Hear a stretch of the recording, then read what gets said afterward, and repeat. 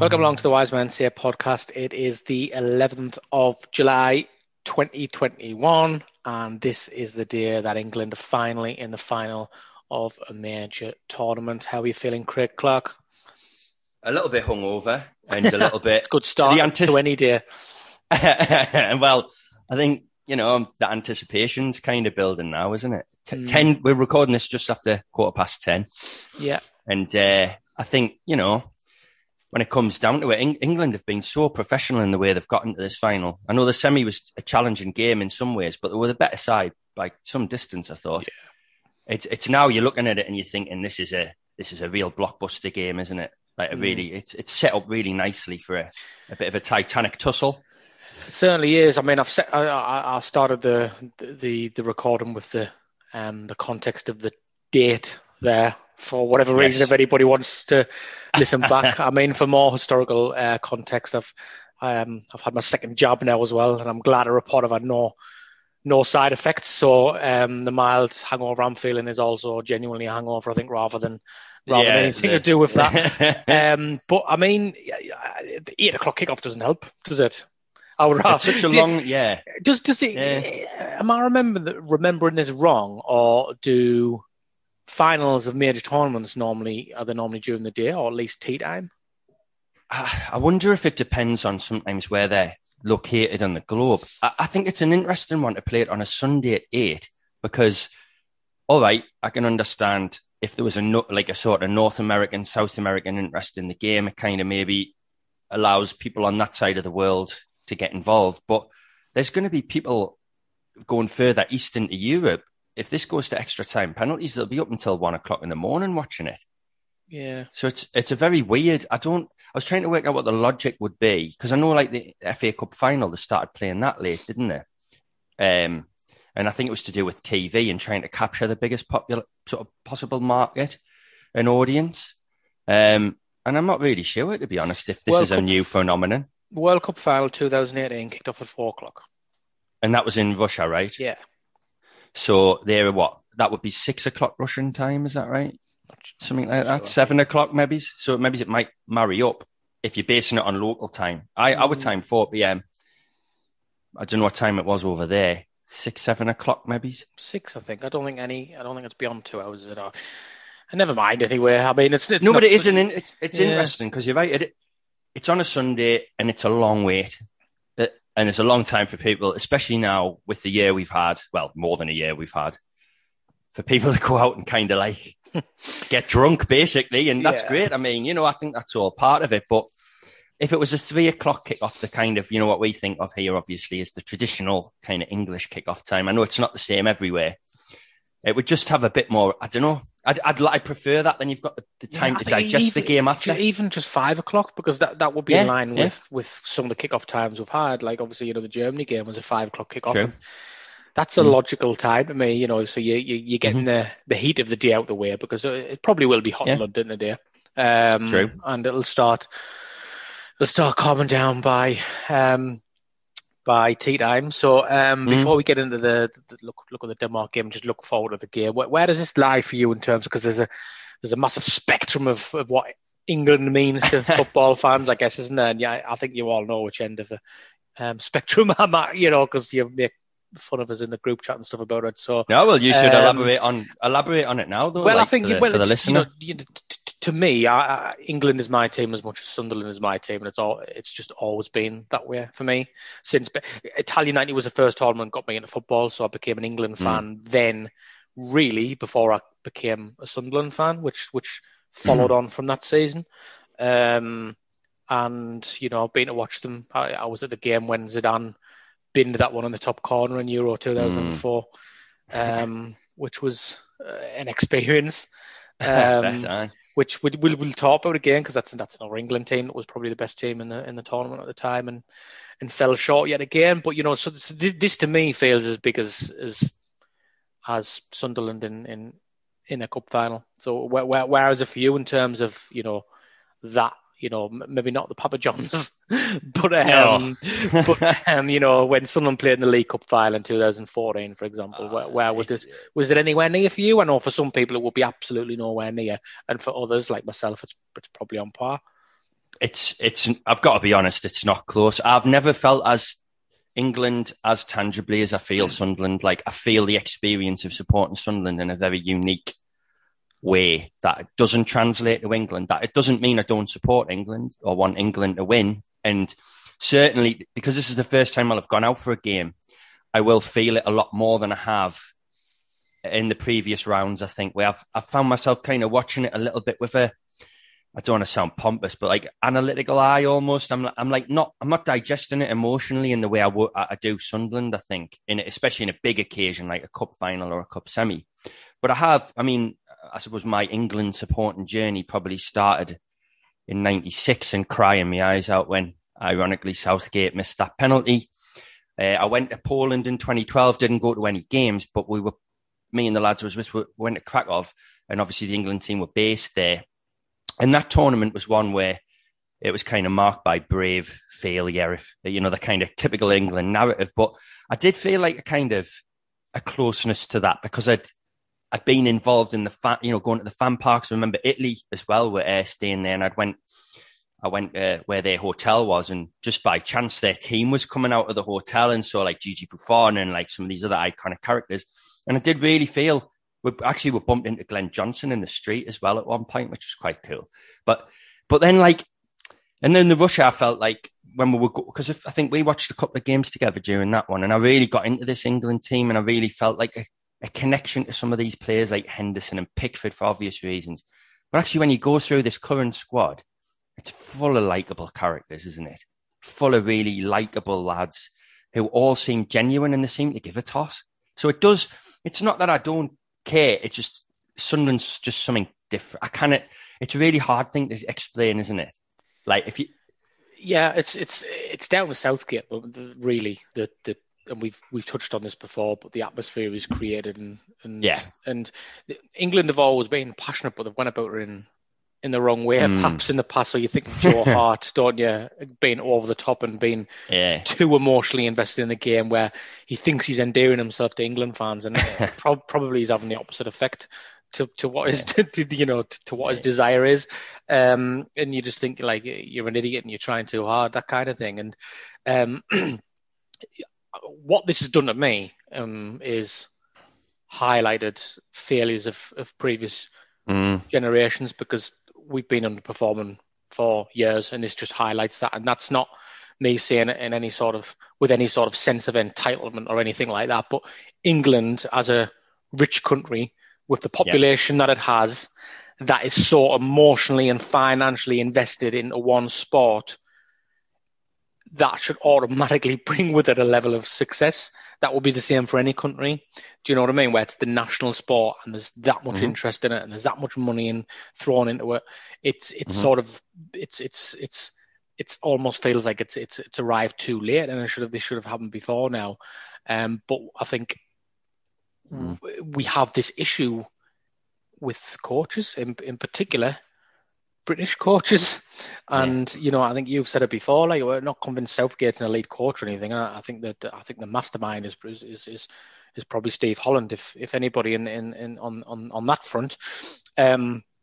But there's a problem, and these players have been mismanaged. I think.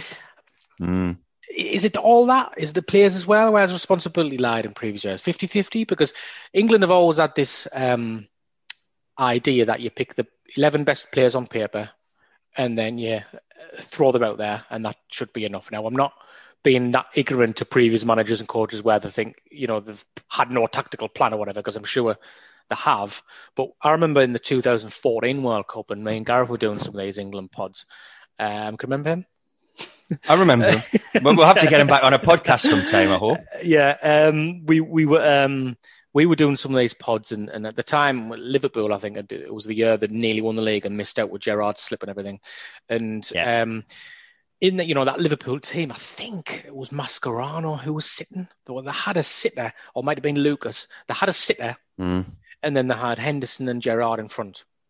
And that midfield had ripped through the Premier League that season. That was the real first season Henderson made a name for himself and really connected with the Liverpool fans.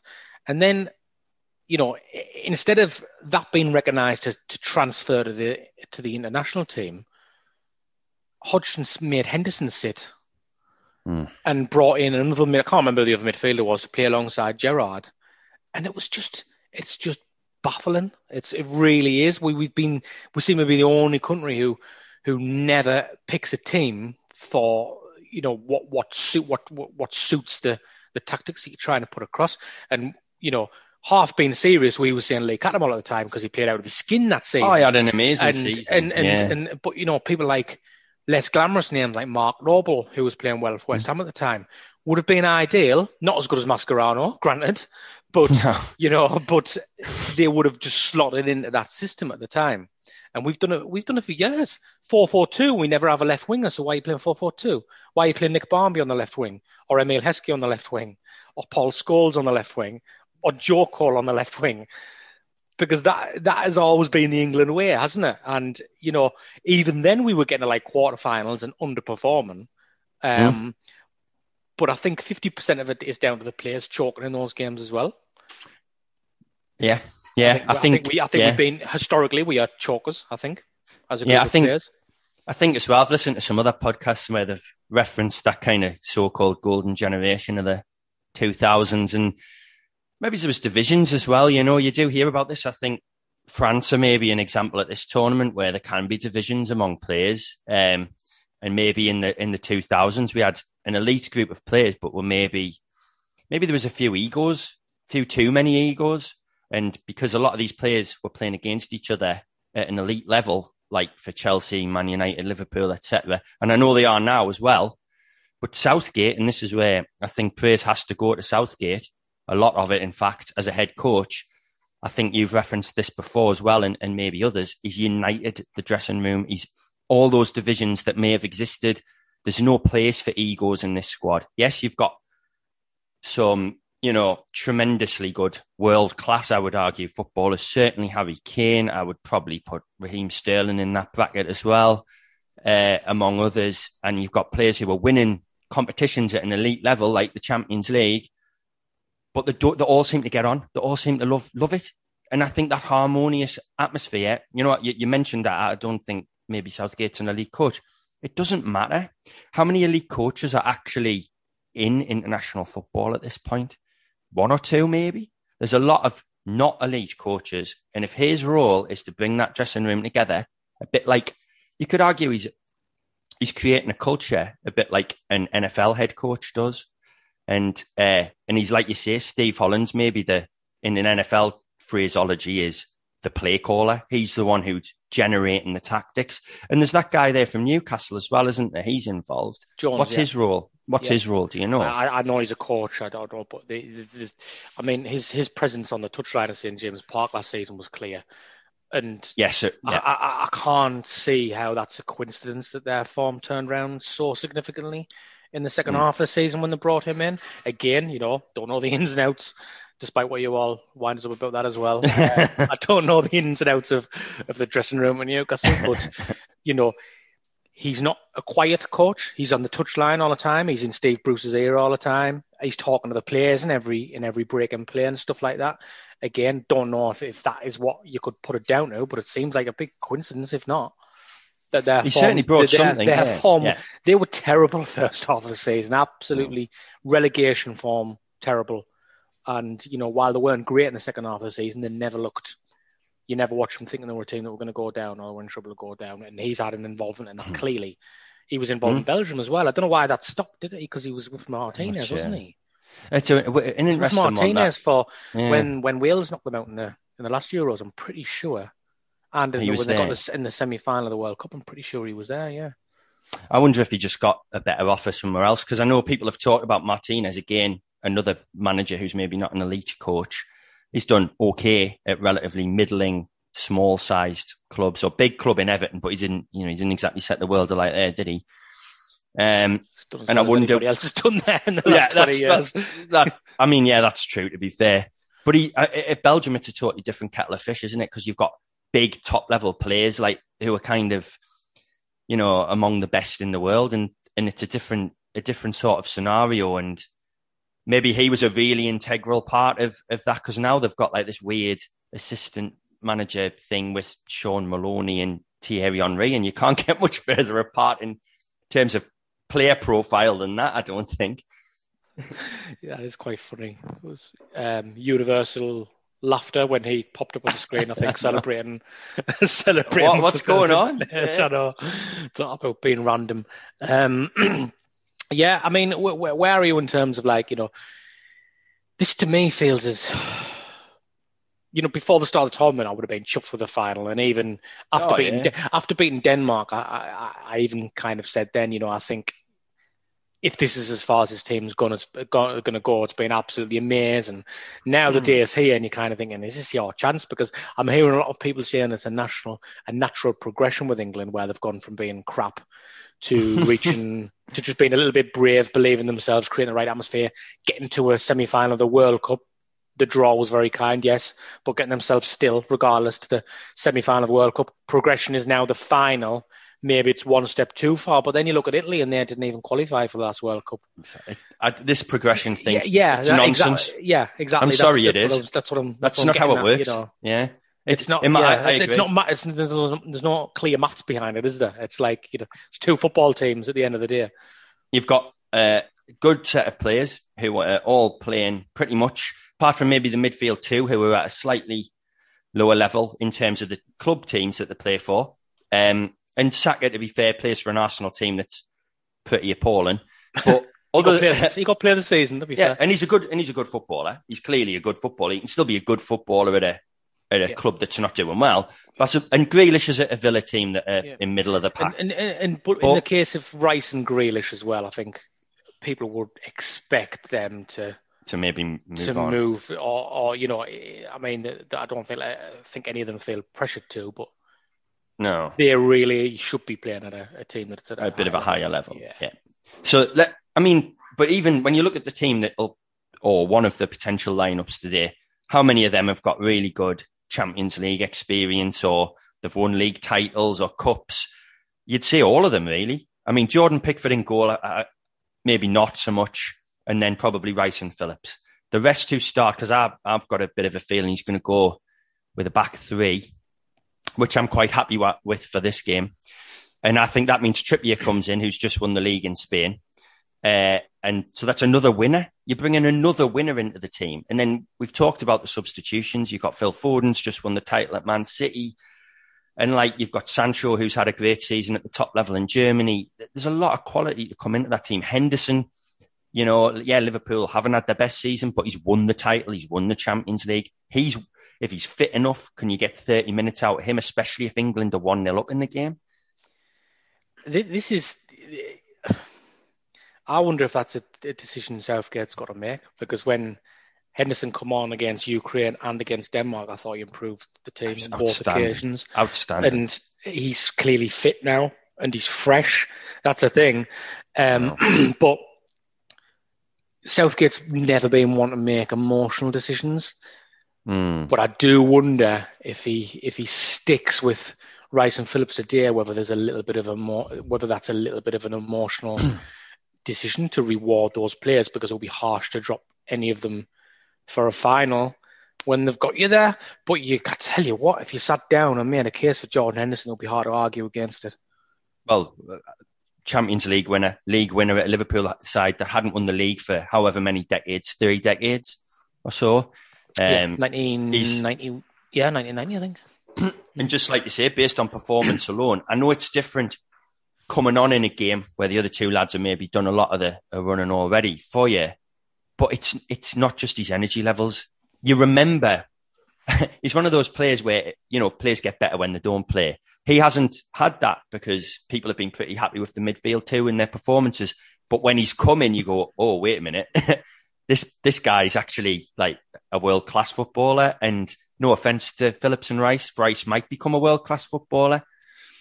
Phillips is playing at a really high level for a really tactical manager at Leeds. Like, he's got a really specific way of playing, and it's improved him as a footballer.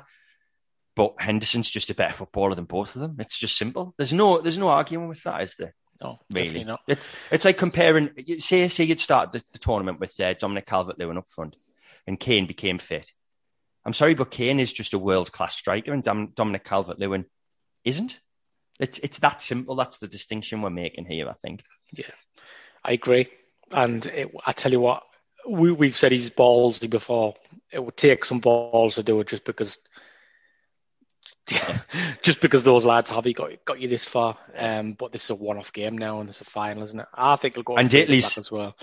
And Italy's strengths, or one of their strengths, they're a very good side. The tactical setup, the way they play is a strength as well. But the midfield's a huge strength. It's their biggest area of dominance between the two sides is, I would say, England's front players are the best on the pitch between the two.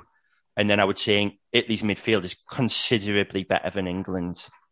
Yeah. I think maybe just thinking about this, Henderson, I think he possibly just likes him to come on as a sub when the game's stretched and legs are tired, because to flip that on its head, you start him and England might give England a better foothold in the game. But as we know, he likes to play the long game, doesn't he, Southgate? He does. Say, he does that, and then Henderson starts to tire 60 minutes in, then you're bringing on somebody not as good as him, which possibly is the way he's thinking about it. Which, look at Denmark. Brave, because it doesn't help if you're 2-0 down after 60 minutes. But you're right. Look at the Denmark game. I mean, surely everybody in the country 10 minutes before the end was saying, put Henderson on, put Foden on. Put Henderson on, put Foden on. Now, they are the changes he made, which we could all see, but he had the patience and the calmness to wait until extra time to do it, because I guess he was thinking, we could still get caught on the counter in the last 10 minutes here, despite us dominating the game. 30 minutes, you're adding what? Another...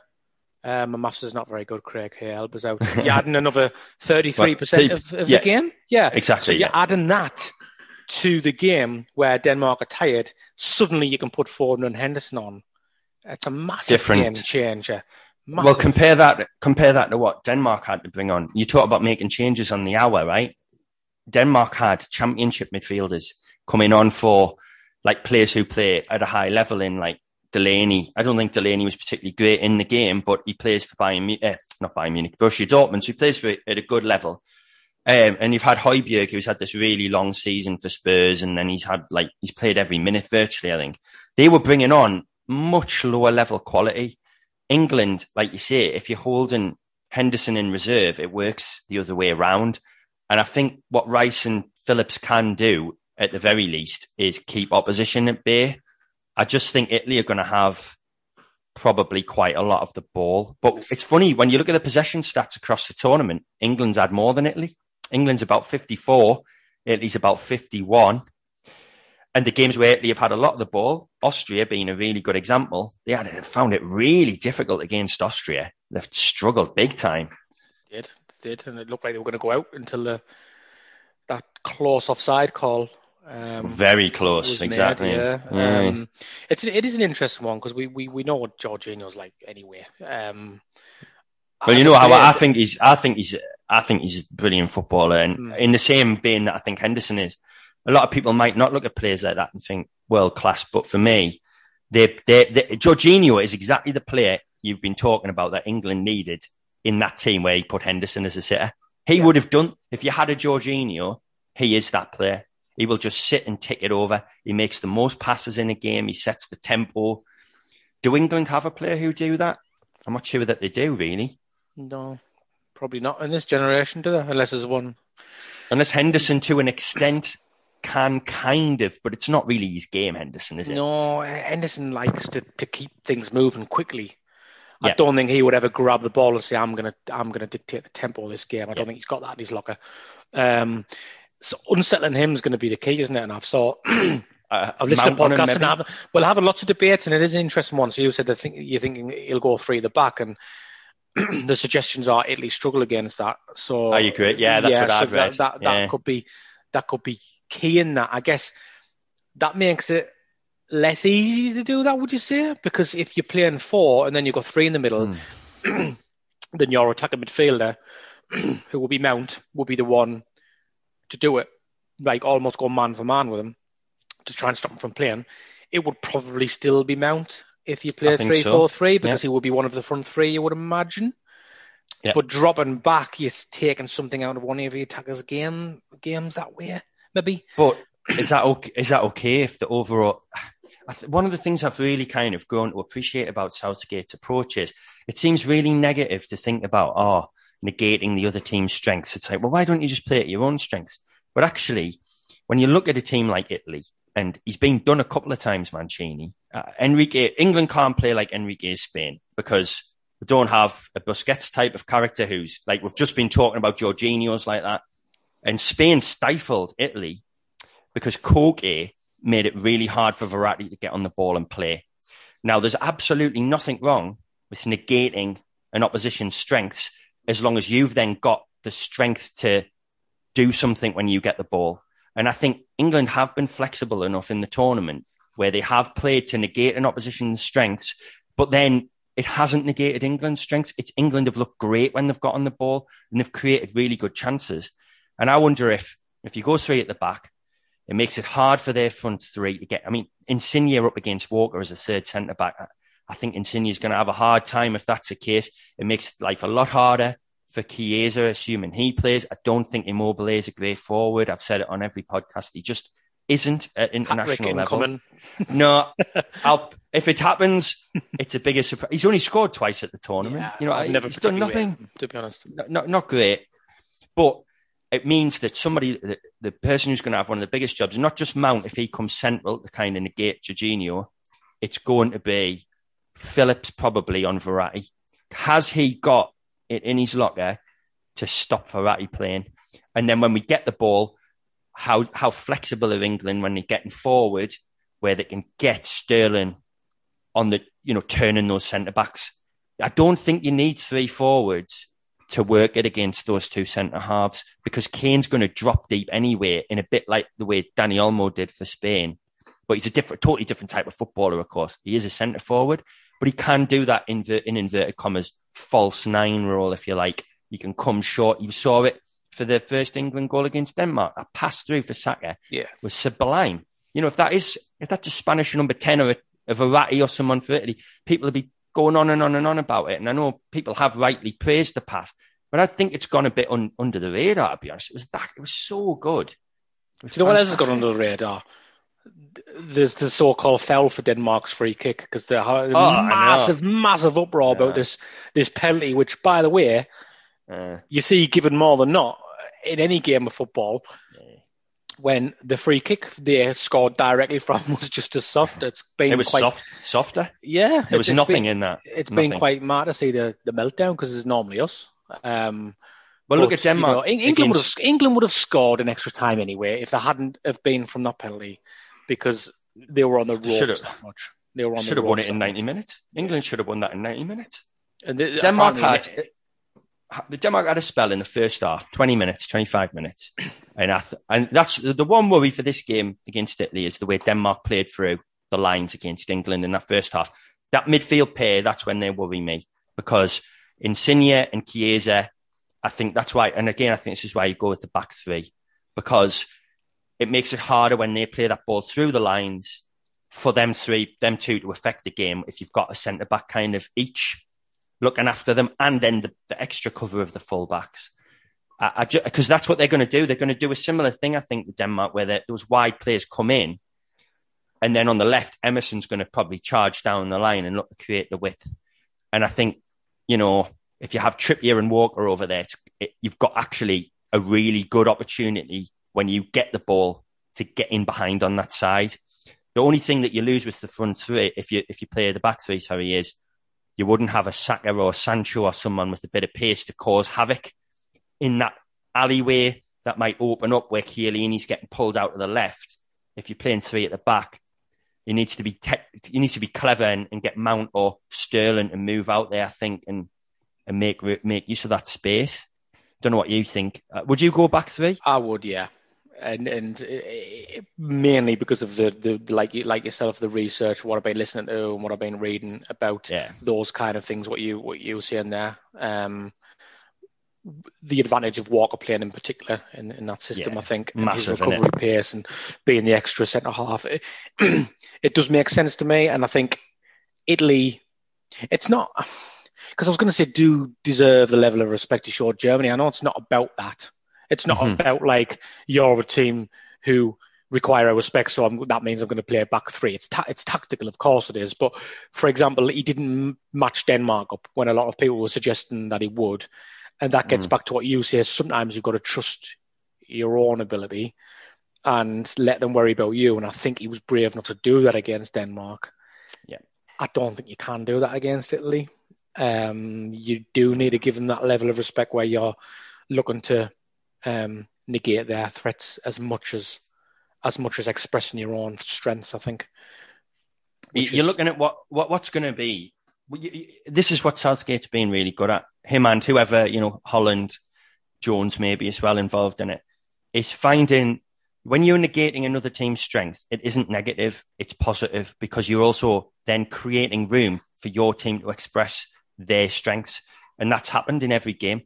You can look at the amount of chances England have had, like half the number of shots that Italy have had in the tournament.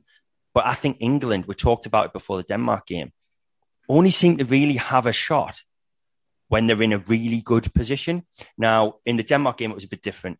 We did have a lot more efforts, and some of them were crap ones from long range by like Phillips.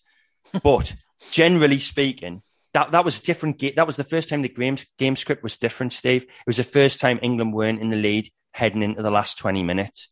When England have got control of the game and when England go in front, they just look to create that one killer chance to finish the game off. And I don't think that's a bad thing. I think it's much better than just pinging in a load of shots. And Donnarumma's a really good goalie. So just having a load of sighters from 30 yards doesn't help England. Making that one chance for Kane or Sterling from 6 yards out, I'd back them to score all the time.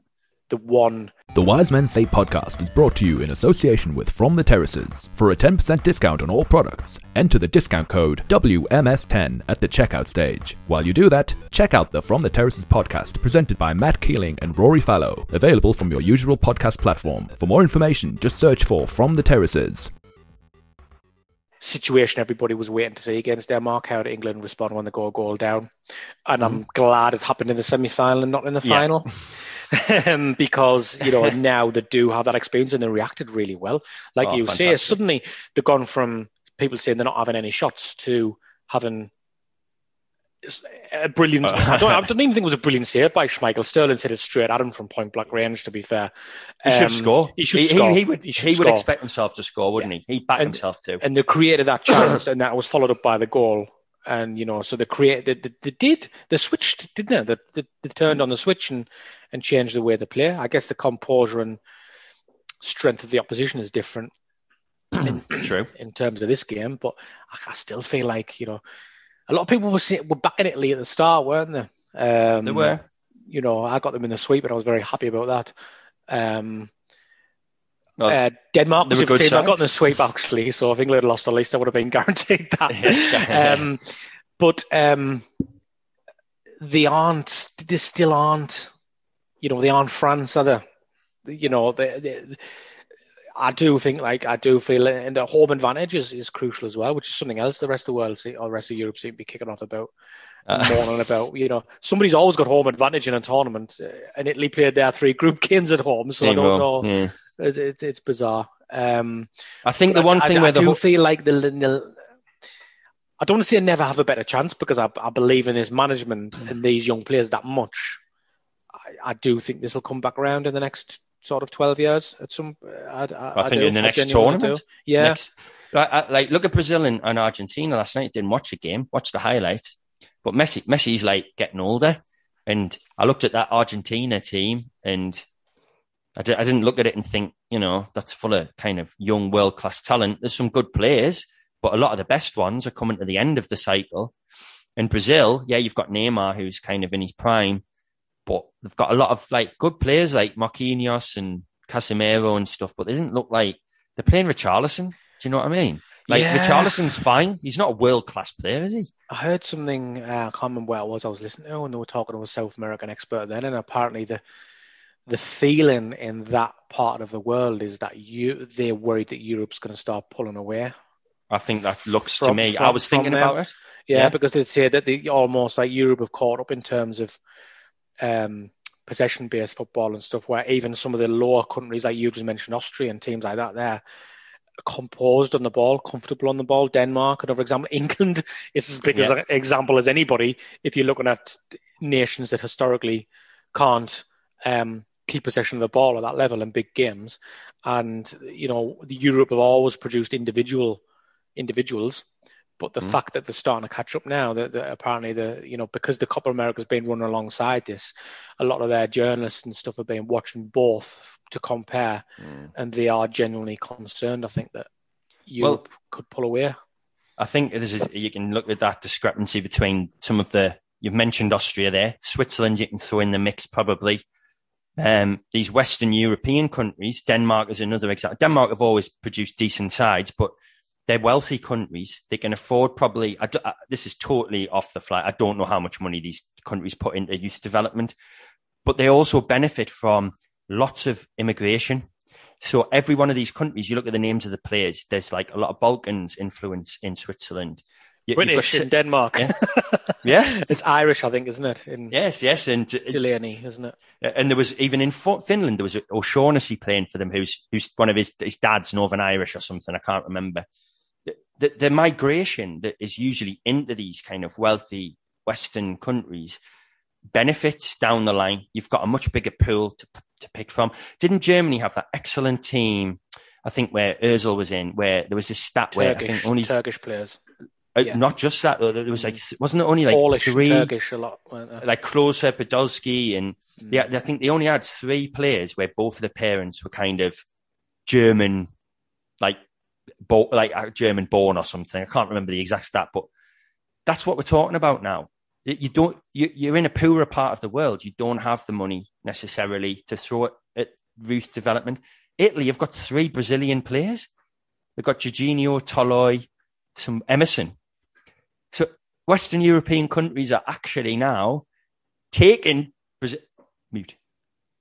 You're on mute. I was talking to the kid. Go on, sorry. Carry on. You keep talking. No, sorry. You're next now. But you know what I mean? You got a situation there where there's players like that guy who played for Germany. He played at England junior level, plays for Germany. You've got people like Grealish and Rice could have played for Ireland. People are taking their pick of who they want to play for at national level now, in a way. It's a bit like tennis. In some respects, we've seen that over the years with like people like Greg Rosetsky, I was thinking about this with Ireland. You'd be fuming as an Ireland football fan now, thinking those 2 players could have played for you. Harry Kane could have played for Ireland as well. Harry Kane's dad's Irish, I think.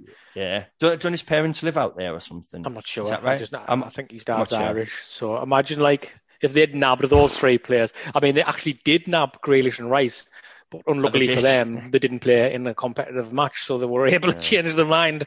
But imagine those 3 players in Ireland's team, and that makes a massive difference to their status. No, it is. I think and immigration is a good thing, regardless of what some people think. It's benefiting a lot of the Western countries, certainly. And you look, Chile, I suppose, have managed to get Ben Brereton Diaz to play for them. That's great. It's slightly. Yeah. Can't believe we missed that example earlier. Yeah. But it's the other way around, that's because he isn't good enough to play for like England, where he's ended up going to play for them. And you see that happen with Scotland and Ireland sometimes. Players who can't get into the England setup will go. They've got a grandparent, a parent. I'm not saying they don't feel Irish or Scottish, but maybe would have grown up thinking about playing for England. I think some do and some don't. Roy Keane's spoken about this before. He has. I think people like Kevin Kilbane considers himself Irish. Irish parents. Absolutely. Always has done. And then he says Matt Holland on the other hand, not so much. But we've talked about this before with like young lads and who do they support? Like, Newcastle supporters playing for Sunderland. These days, I don't think you grow up as much a supporter, because you're brought in at a young age at the youth level, right? And then your allegiance has just shifted. Playing international football, I think a lot of the time is, for a professional sports person, it's not about feeling an affinity to the country, is it? It's about playing at the top level. You know what I mean? Yeah, no, I agree. I totally agree with that. Right, I guess we'll sort of look to start wrapping things up. What's your plans for the match? Are you going out, did you say? Yeah, my mate's booked up somewhere in Shields, so probably head out about I don't know, 5, 6 o'clock, and then head along there. We've got a big screen, so it should be canny. What about you? I'm probably going to go around with friends to watch it. I've not really been out for many games, and I haven't. I feel like do you feel like you've missed out? Do you feel like that's something? I feel like for England, I need to be out and around English supporters. Yeah. To get into the vibe, Yeah, I think it's different agree. for you. There's been pros and cons to that. I think I do feel like, I don't feel like I'm on as up in the air as I have been in previous years. And that's probably a part of that, because you're out and you get yourself so pumped up when you're in and around people who are feeling the same, and everybody's pumping each other up. And I went to my friends for the Germany game, and he had it on his garden there, and it was like that. We were all so pumped up for that, and I did feel that. But what it has done is allowed me to take in the matches more. Because I've got an issue. I get so drunk sometimes when I go out that I can vaguely remember the occasion, and I'm like this for Sunderland and England, and I can't really remember the match. Where tournaments of when I was a kid, I can remember the matches still, and I can remember the story and the narratives of the games. And I feel like this tournament has brought that back a little bit, which is good. Which is good for memory. Yeah. So it's a balance, isn't it? And this is it's exactly what I meant. Yeah. You've watched it more analytically in a way, haven't you? Without sounding pompous, you have like cast an eye over it and thought, what's working here? And whereas tonight, I think for a final, I can think about that another day. I just want to enjoy the energy and the atmosphere and really feel like I'm here because I want England to win this and to really revel in it. And then we'll have a nice celebration and enjoy it and feel like some good feeling in the country. I agree. And that's a good place to go out. What's your heart and your head telling you? The same thing or different things? Honestly, I think England have got, on paper, the better team. I think they've probably played better throughout the tournament. England have had one poor game, which was Scotland in the groups. And someone mentioned this on another podcast about we do it every time. We overthink the groups as fans. The groups every year, you forget them. You just forget. It's unimportant. England have conceded one goal, and it was from, as you've said, dodgy set piece. They never really looked like conceding again against Denmark, even when Denmark were playing good football.